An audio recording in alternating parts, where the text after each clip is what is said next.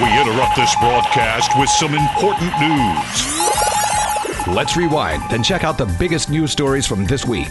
It's time for Taiwan This Week. Good evening and welcome to Taiwan This Week with me, your host, Gavin Phipps. And I'm joined in the studio this evening by Brian Hugh. Thanks for having me. And from Taichung by Donovan Smith. Hey, great to be back. Tonight we'll be discussing plans by the Ministry of Digital Affairs to restrict the use of China-made IC products by government agencies, some of the latest election news from the north and the centre, and a much-mocked Zhenghua County mascot that some say looks like an old chip. But we'll begin with talk about Taiwan at the 20th Congress of the Communist Party of China in Beijing. Now, speaking on the opening day of the bash, in his major speech, Xi Jinping said Beijing will continue to strive for peaceful reunification with Taiwan, but will never promise to renounce the use of force. He also warned that China reserves the option of taking all measures necessary against interference by outside forces. And he went on to say that the one country, two systems model remains the best means of achieving reunification of the two sides of the Taiwan Strait. Now, here in Taiwan, the presidential office was busy reiterating that it represents a sovereign and democratic country.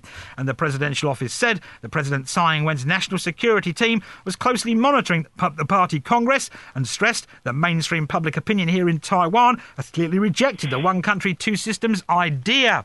Now, the KMT also responded to Xi's speech, with party chairman Eric Chu saying the KMT will continue to safeguard the Republic of China along with regional and cross-strait peace and stability, and opposes any attempts to sabotage and hurt the ROC. And he went on to reiterate that the KMT is opposed to both the Taiwanese independence idea and the Beijing proposed one country, two systems model. Now, the KMT also sent a congratulatory message to the Communist Party of China as it began its Congress. And in that message, the KMT said it hopes that the two sides of the strait can have substantial exchanges and cooperation based on the foundation of the 1992 consensus on opposition to Taiwan independence. Needless to say, that message raised some rather eerie feelings here, with the DPP accusing the KMT of bowing to Beijing and describing the letter as being a shameful incident that will forever be a part of the KMT's history.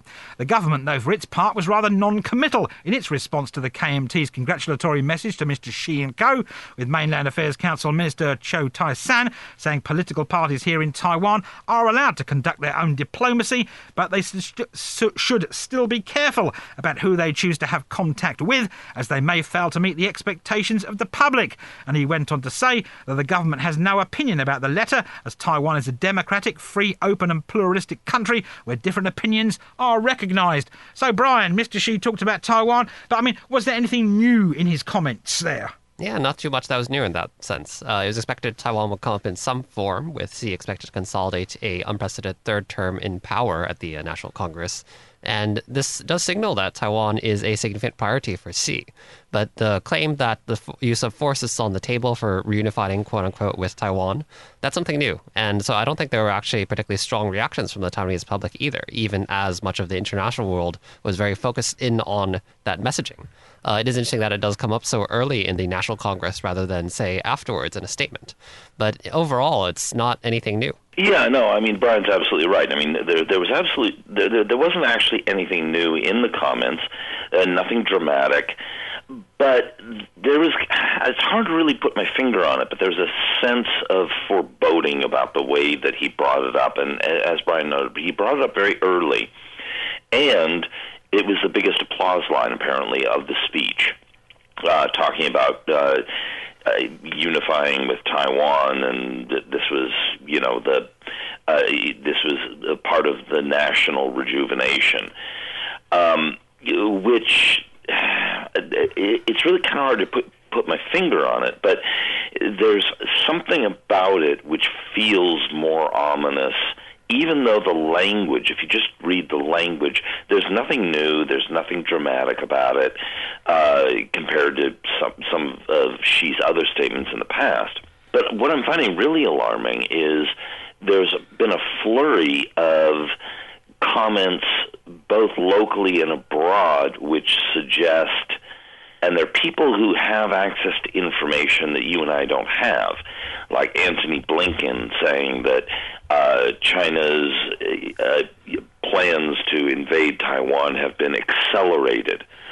You have the U.S. Navy Chief of Naval Operations, Michael Gilday, saying that Taiwan could be invaded as early as 2023 or even this year, which is logistically improbable. And then you have, and now this is what really kind of worried me, is the National Security Bureau Director General Chen Mingtong. On Thursday, he said that China could use force to coerce Taiwan's government into accepting unfavorable terms set out by the Chinese government in 2023, although he didn't say that would necessarily be an invasion. So there seems to be a flurry of comments from people who have access to intelligence that we don't have, which suggest something dark is about to happen. The problem is that I don't know how good their analysts are.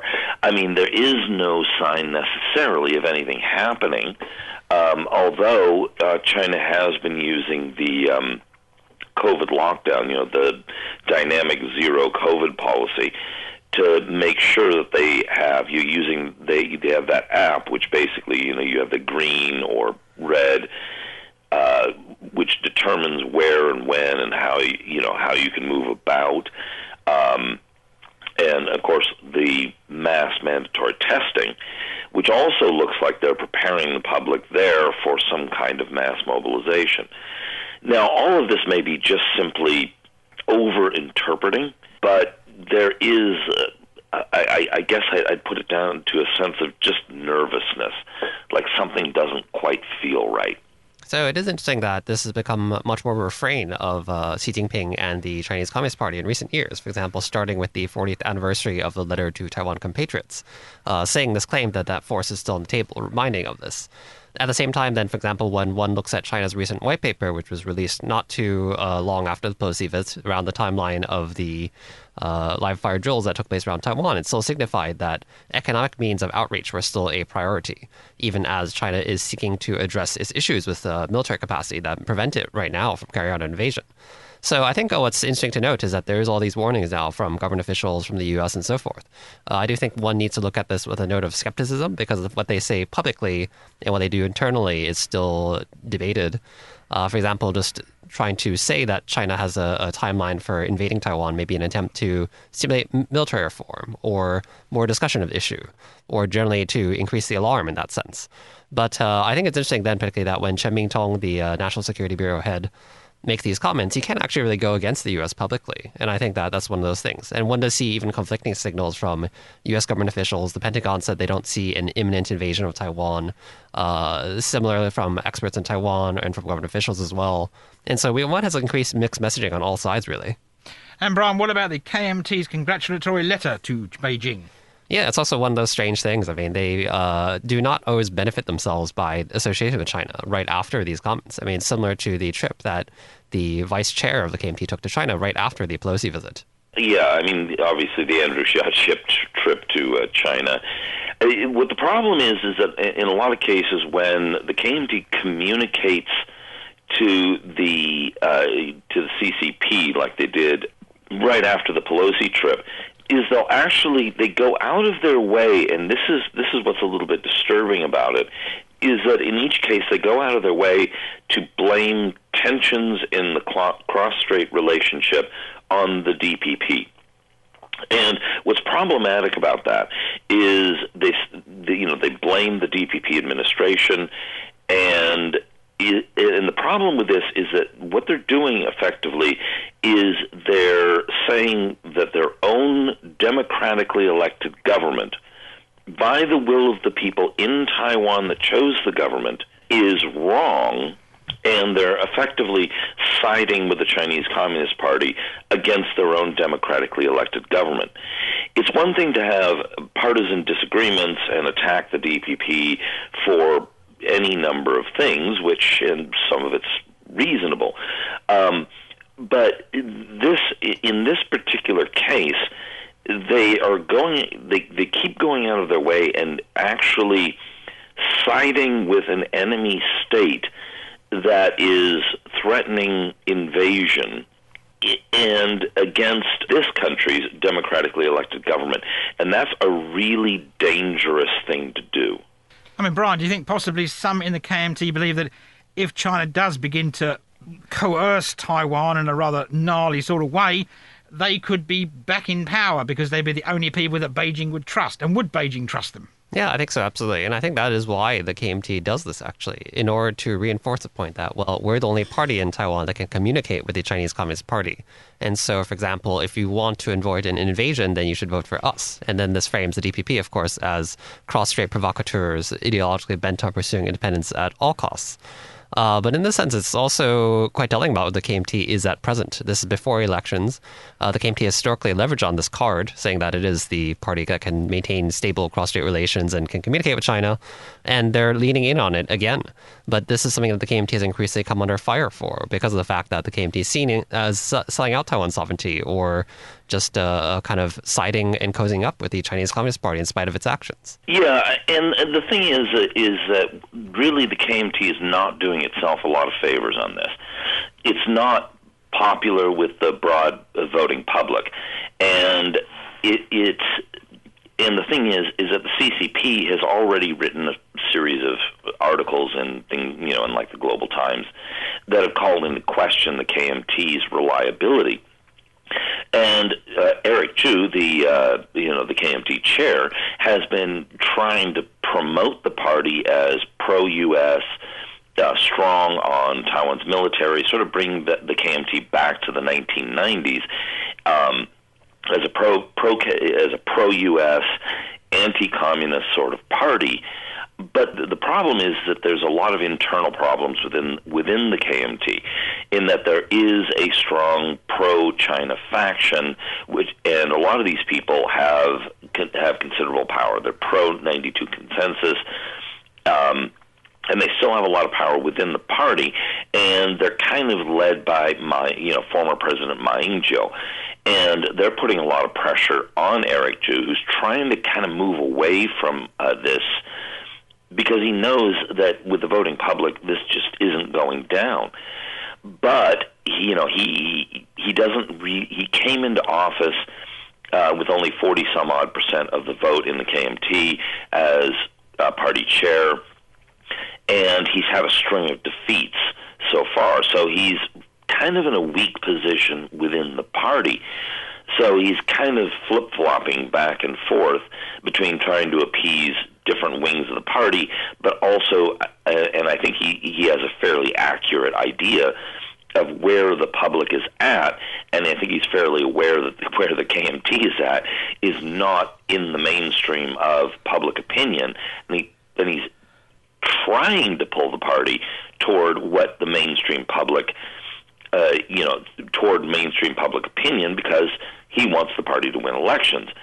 But he's having trouble pulling the party with him, and so he's kind of caught in this very troubling dynamic between different wings of the party and where his vision of where he thinks the party needs to go. Yeah, that's absolutely right. And so I think the problems of factionalism that are really deeply rooted in the KMT at present, and so it cannot even get together its messaging straight regarding this. There's some extent to which maybe there's a balancing act going on, trying to please all parties, but I think involve not political parties. But then I think in that sense, perhaps when you do actually try to come off as both pro-U.S. and pro-China, it's just divided messaging, and you're not actually then having a concrete message. And I think voters may not accept that either. And moving on now, and the Ministry of Digital Affairs on Tuesday of this week announced that it's working on proposals to restrict the use of China-made information and communications products by Taiwan government agencies. Now, according to the ministry, the move is aimed at preventing Chinese cyber attacks and enhancing national security, and the proposals have been put forward in the form of amendments to the principles on restricting the use of products that endanger national cyber security. The proposed amendment will ban the use of Chinese-made ICT products and services, including electronic bill billboards and surveillance cameras by public enterprises and government agencies and their private contractors. However, the ministry says in situations where there is no alternative to made-in-China products, the matter will be handled on a case-by-case basis. Now, Digital Minister Audrey Tang says her office has invited the Cabinet's Legal Affairs Committee and relevant government agencies to formally submit their views on the proposed amendment. So, Brian, we've talked about this on numerous occasions, and I would have thought that the government by now had got their fingers out their bottoms and was actually doing something about this, but it appears not, because we now need more things to make them do it. Yeah, that's right. And so this has come up more than once regarding the possibility of, for example, Chinese backdoors in technology that is used by government, for example, regarding Hikvision cameras. And that has been an issue for a while. It's been discussed for a while, and now there's still issues then regarding that. The fact is that there were reports recently, for example, in Commonwealth, that Chinese companies were entering Taiwan by posing as Taiwanese companies, and that this had even won government tenders. That is to say that the electronics would pose as Taiwanese, but the parts inside would be Chinese, and that might mean there are still backdoors. So this is quite troubling, and actually it's quite hard to sort out then, because there also needs to be a vetting process as to what products are authentically not from China. But also it does point to larger issues regarding, for example, global supply chains. I mean, there's a report that Taiwan denied, the government denied, a while ago, that Taiwanese semiconductors are used even in the Chinese missiles pointed at Taiwan. There are reports even that, for example, with the U.S., with advanced fighter jets, that some of the parts are coming from China. And so it points to how closely integrated global supply chains are at present for some products. And that definitely includes the electronics industry. Yeah. No, when it came to, around the Pelosi visit, there was the big part of the publicity around this move was that there was hacking of the big screens in some train stations the Chinese hackers got into the screens and put anti-Pelosi messages and called her a witch and all of this, and 7-Elevens in southern Taiwan had their screens hijacked. But that none of that looks like that was backdoor. Like it wasn't a backdoor issue. That just looked like it was hackers. So it was purely a software thing, not a hardware thing. That's really what it smells like. But that being said, it doesn't necessarily mean that there isn't or there aren't hardware, built-in backdoors in this hardware or in the software firmware within the hardware when it's shipped. Chen Mingtong went to Thailand, and there's some suspicions that there was some Huawei equipment was hacked, and revealed his trip. So I think that the concerns are well founded, but they're kind of pitching it. They're pitching of putting in these restrictions using the examples that they did, the hacking of the screens in the train stations and in 7-Elevens, probably don't actually demonstrate the reality of the worries. Those don't look like those were hardware things. They probably could happen with Taiwanese-made equipment, just looking at it technically. But again, security services around the world for years now have been more and more focused on and believe there is, including in Taiwan's intelligence, that some of the hardware coming out of China does indeed have backdoors. And so amateur hackers may not be aware or don't know how to access these backdoors, but that's a genuine and very serious worry. Yeah, that's absolutely right. And so it is a matter of concern there. What is interesting is that while it's framed in these terms, for example, regarding those hacking incidents, those could have been just digital security lapses. And I think that's another issue then that's harder to address by legislation, that there are poor digital security practices in many places. In those cases, it might be that these monitoring systems were outsourced to a contractor, then that had, for example, weak passwords, maybe just 1, 2, 3, 4, 5, or let's say 8 8s, or just a phone number or something like that. And so that's actually not too hard to crack. But then it's easier, I think, to pin this on the possibility of backdoors from China. And that is definitely something that there needs to be action taken on because of, for example, let's say Chinese manufactured drones. Drones need to connect to satellites, and they could be routing data through China. In that case, then, for example, drones flying around in sensitive areas, that could actually prove quite dangerous. And so I think there definitely needs to be action taken on this, but it is quite difficult. And then particularly regarding what I mentioned earlier, regarding Chinese companies entering Taiwan, posing as Taiwanese companies, one also has the fact that many Taiwanese companies are always seeking what is cheapest. And so that often means Chinese manufactured parts. And you do have very high profile cases of Chinese goods being passed off as Taiwanese ones. For example, during the COVID-19 outbreak, then there were masks that were part of the national, from companies part of the national team that were actually passing off Chinese masks as higher grade Taiwanese masks. There also then reports recently that perhaps the military, some cloth came from China for some equipment and so forth. And so this story comes up a lot of times, and sometimes it is actually a kind of prestige issue because then it's seen as undermining Taiwan if products come from China. And then even, let's say, recently the National Palace Museum. So the souvenirs in the National Palace Museum came under fire for being manufactured in China. So, Donovan, it sounds like the government have got a big job here. As a layperson, I could imagine it would be quite quick to monitor all the government computers to make sure they don't have Chinese-made things in. But I obviously don't know what I'm talking about, because obviously it is a big job, Donovan. Yes, it's an extremely big job. And there was a bit of a scandal a little while back where here in Taichung they were talking about how, and I think this spread nationally, that a lot of the schools here had Chinese-made surveillance cameras in them. Now, I don't really know what China could do with information on, kindergarten kids or elementary school kids running around on the playground, monitoring that. But there is actually, there are possibilities. They could know how to kidnap some important person's child or something like that. Although for the most part, it's probably not very useful to China. But again, China has been collecting medical records from people around the world, and, including things like elementary school surveillance footage.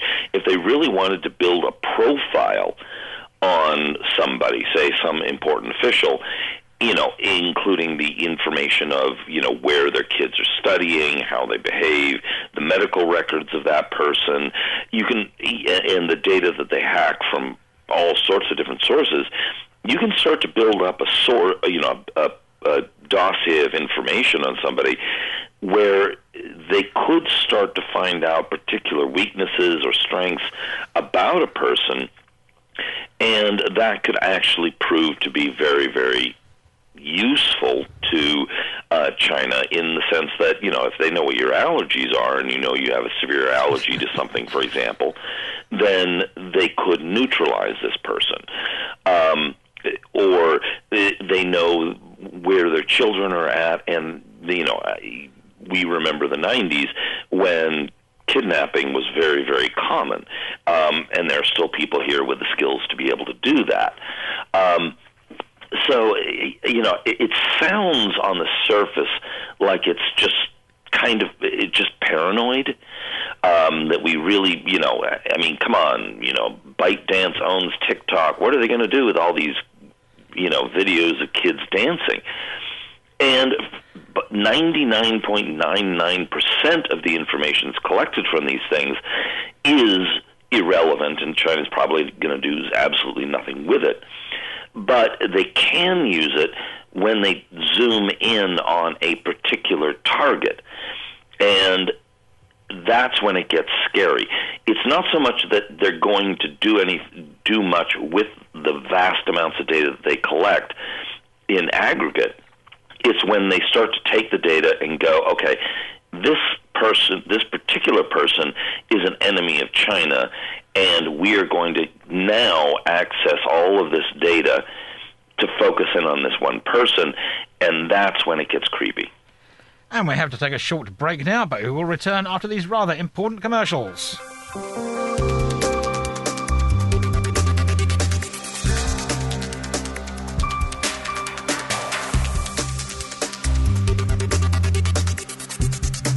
Welcome back to Taiwan This Week, and we're going to look at some of the latest election news now, as the coronavirus pandemic, the response to flooding, and law and order all proved to be the main themes of debate among the mayoral candidates in Taipei. Now, the DPP's Chen Shih-chung and the KMT's Zhang Wen-an both came out blazing following the flooding that affected parts of the city earlier this week due to the torrential rain that battered the island as a tropical storm was passing by in the south. How ironic.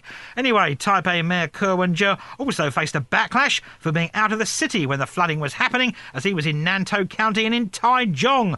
Now, he took offence at that, and he actually threw that back in the people's faces that said it, and he accused officials that went to places where there was a disaster of you doing it for a publicity stunt. Now, when the Taipei mayoral hopefuls weren't taking aim at the outgoing mayor, they were beating up on each other, albeit verbally, over the purchase of coronavirus vaccines and quarantine hotels. And on Thursday, law and order took centre stage following a shooting in Taipei's Wanhua district.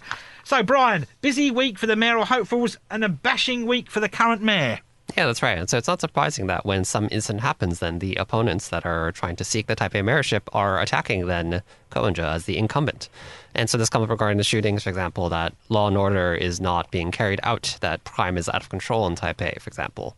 One has similar allegations leveled against Hoyo in New Taipei at some points, for example, regarding the police, particularly because of his history as a police official.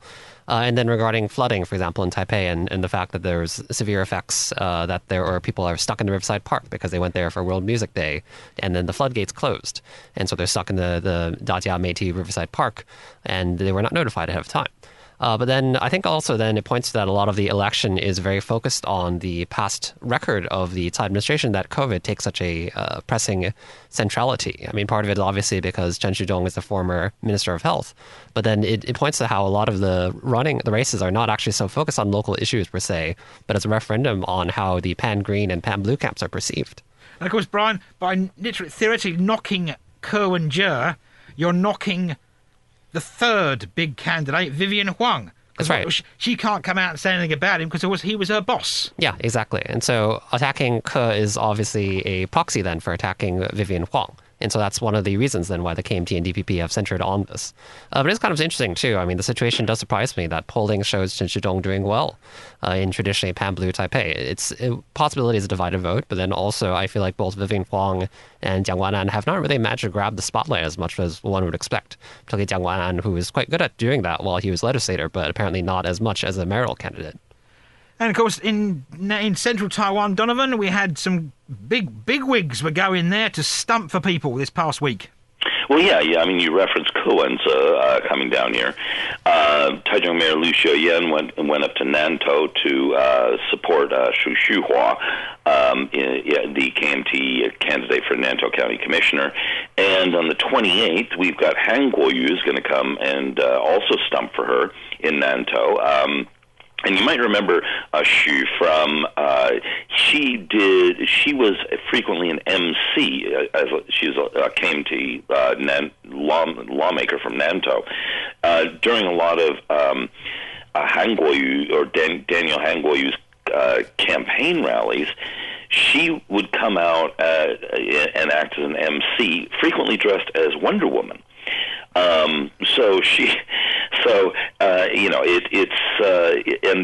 There was a lot of pictures of them hanging out, and they seem to be quite close. But the fact of the matter is, I don't think these bigwigs are really doing much to impact the races down here. Aren't they sort of all a foregone conclusion? Well, okay. The latest My Formosa poll just came out a few days ago, and a week or so ago, and it showed that actually, and this is a little bit surprising, here in Taichung, the DPP's Tsai Chi-tang, his campaign, where normally you would expect it would start to close the gap with the KMT mayor Liu Xiaoyan, his support is actually dropping, which is really quite remarkable.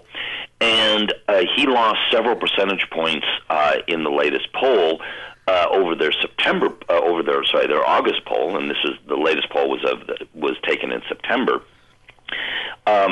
He lost several points, and Liu Xiaoyan actually gained several points, and Tsai Chi-tang is now 44 points behind Liu in the latest poll, which is, normally you would expect the opposition party to start closing in, and he's actually dropping farther apart. So that's kind of remarkable. Now in Nantou, Xu Shuhua, she's semi-escaped the thesis scandal, in that Fengjia University said you can keep your thesis, but there's enough plagiarism and problems with it that you're going to have to resubmit it after redoing a bunch of work because it was problematic. So that was a semi-win for her, but Nantou is pretty solid KMT country, and has a long history in local politics and seems to be fairly popular. But I did see one poll which actually showed her not so far ahead as you might expect, which is interesting, but it was not a terribly reliable poll. And then you move to Zhanghua. It looks also, again, like the incumbent, the KMT incumbent, Wang Meihua. She should be Wang. She looks like she's doing again fairly strongly. The big action is whether or not you consider Miaoli part of Central Taiwan. And I previously asked a vice commissioner about this, and she said basically they consider themselves both part of Central Taiwan and Northern Taiwan. And the Miaoli race is absolutely, totally insane. Brian, have you been watching the Miaoli race? Yeah, I mean, it's not every day that you have a candidate that has former murder charges from the past, and this has come up suddenly. Serve prison time. Yes. And there was also allegations of fraud, kidnapping. Yeah, that's right. Gang beating as well for one of the murders. And apparently attempted murder. he's being supported by the incumbent. Yeah, and that's also really crazy, pointing to the splits in the KMT. That, I mean, for one, just being the incumbent and supporting someone with a past history like that is one thing entirely, and then the KMT now is split on that between Party Central and local politics. And of course, many people have been demanding that this candidate, Donovan, pull out. Yeah, the candidate, he was traditionally a KMT stalwart, and he became the Speaker of the City Council, and he also was the head of the KMT in Miaoli County. And he came out a few months ago. Basically, first, Eric Ju and the KMT Central, the Central Party headquarters, came out and announced that they had a candidate to run for Miaoli County Commissioner. And the guy they chose, a legislator, he said, "Wait, what? Nobody asked me about this. I don't want the job." And so the KMT nominated somebody who didn't want the job. And so then you've got, so then they turned around and they were going to, and so the Party Central was left scrambling. And this guy, the council speaker, Zhong Dongjin, he came out and reiterated, he said, "I want to be the candidate." And he said, "There's a lot of rumors around me being a murderer and a rapist, but that's not true. And he held this big press conference and said, it's not true that I'm a murderer and I'm not a rapist, and that's why this Party Central didn't choose me as a candidate. I want to set the record clear. And then he went out and basically said, I stabbed a guy who's a friend of mine and committed criminal adultery." And it turns out that he was lying about that he actually did have a criminal record. He and a group of guys beat a guy to death in the 80s, but he claimed and said that he was a victim of martial law era manipulations, but as his opponent pointed out, he was put in jail after martial law had ended. And of course, they beat the guy up at a banquet that left the guy dead.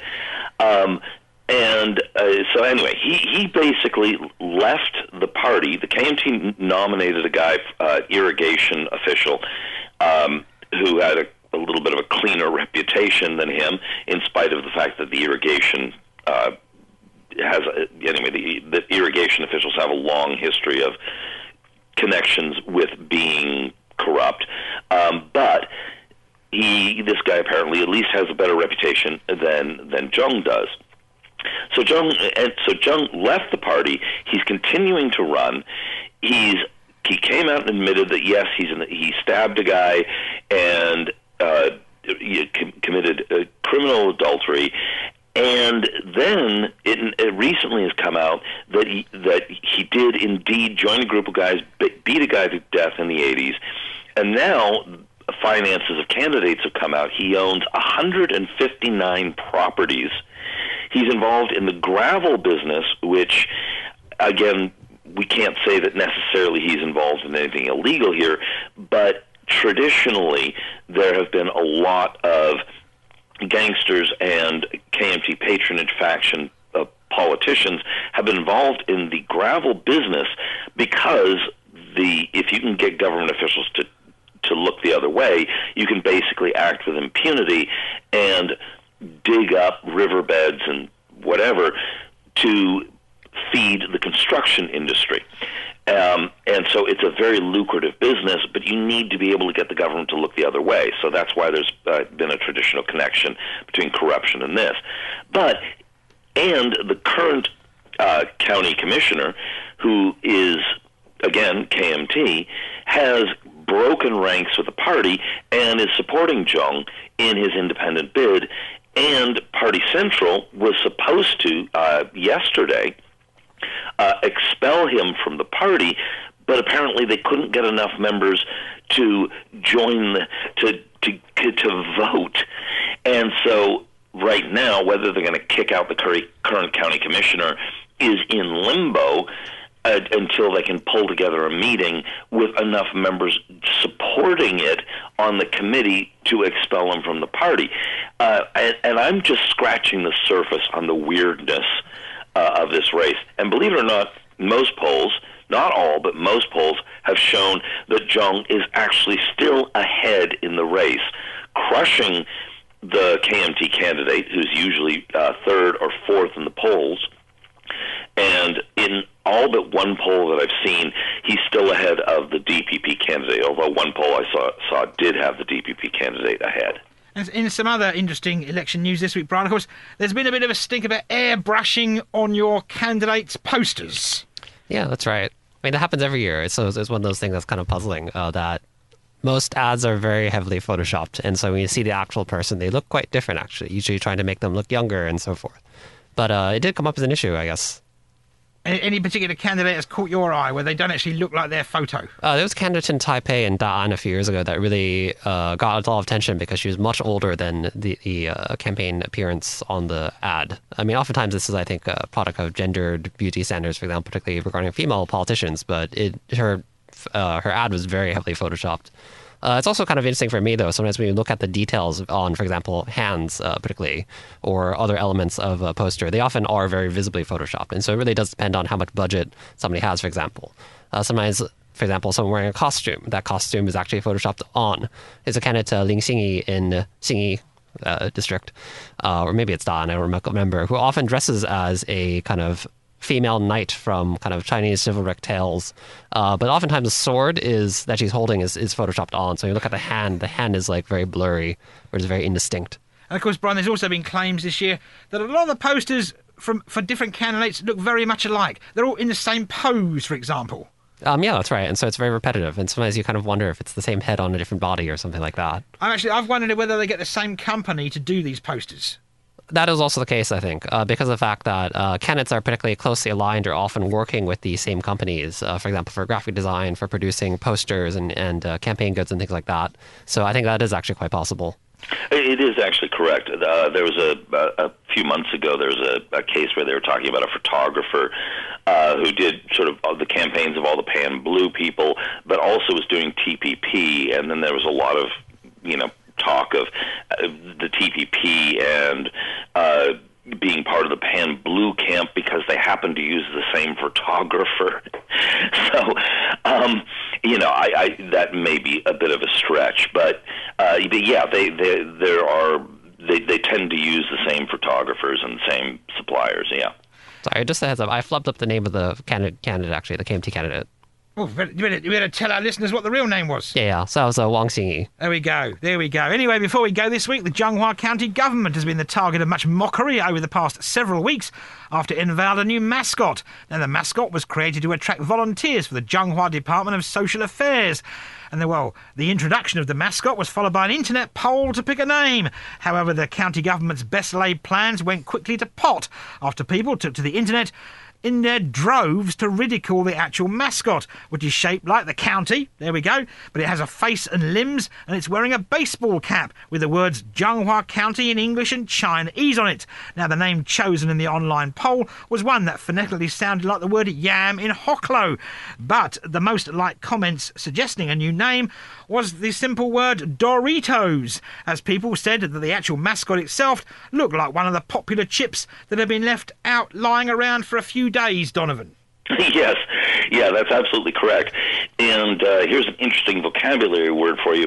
Off the hat, that the baseball cap that the mascot is wearing, there is half a dealy bopper with a heart shape sticking out of it on the top as well.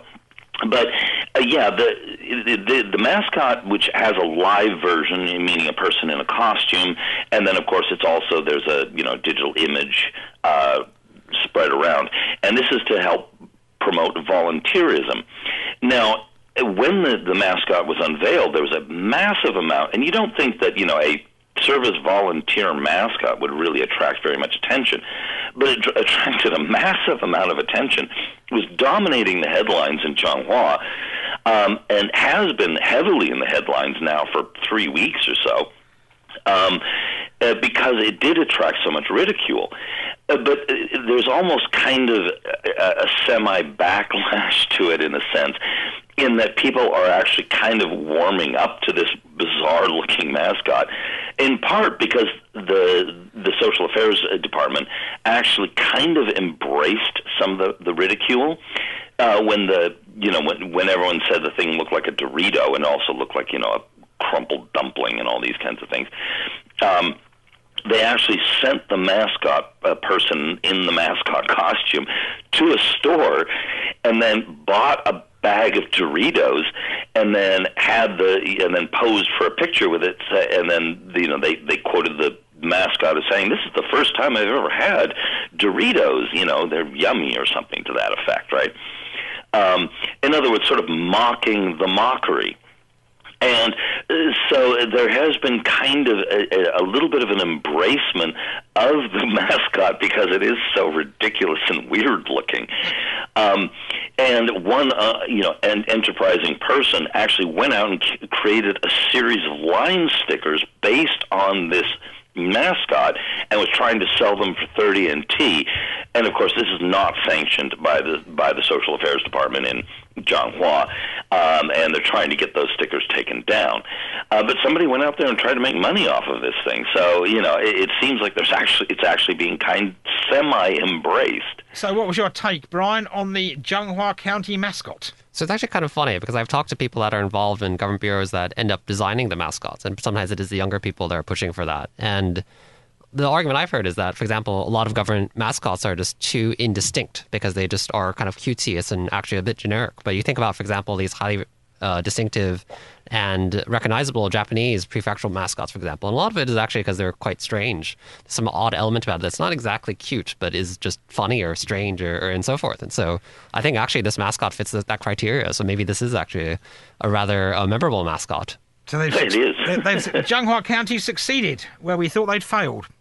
Anyway, that's where we'll leave it here this week on Taiwan This Week. And I've been joined in the studio today by Brian Hugh. Good night. And from Taichung by Donovan Smith. And great to be back. And thanks for tuning in to this week's edition of Taiwan This Week here on ICRT with me, Gavin Phipps. And don't forget to check out Taiwan This Week podcast in your favourite podcast app where you can get access to all our previous shows.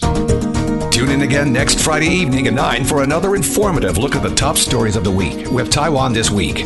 And don't forget to also check out our podcast on our website, icrt.com.tw. Now keep it here for more music and news only on ICRT FM 100.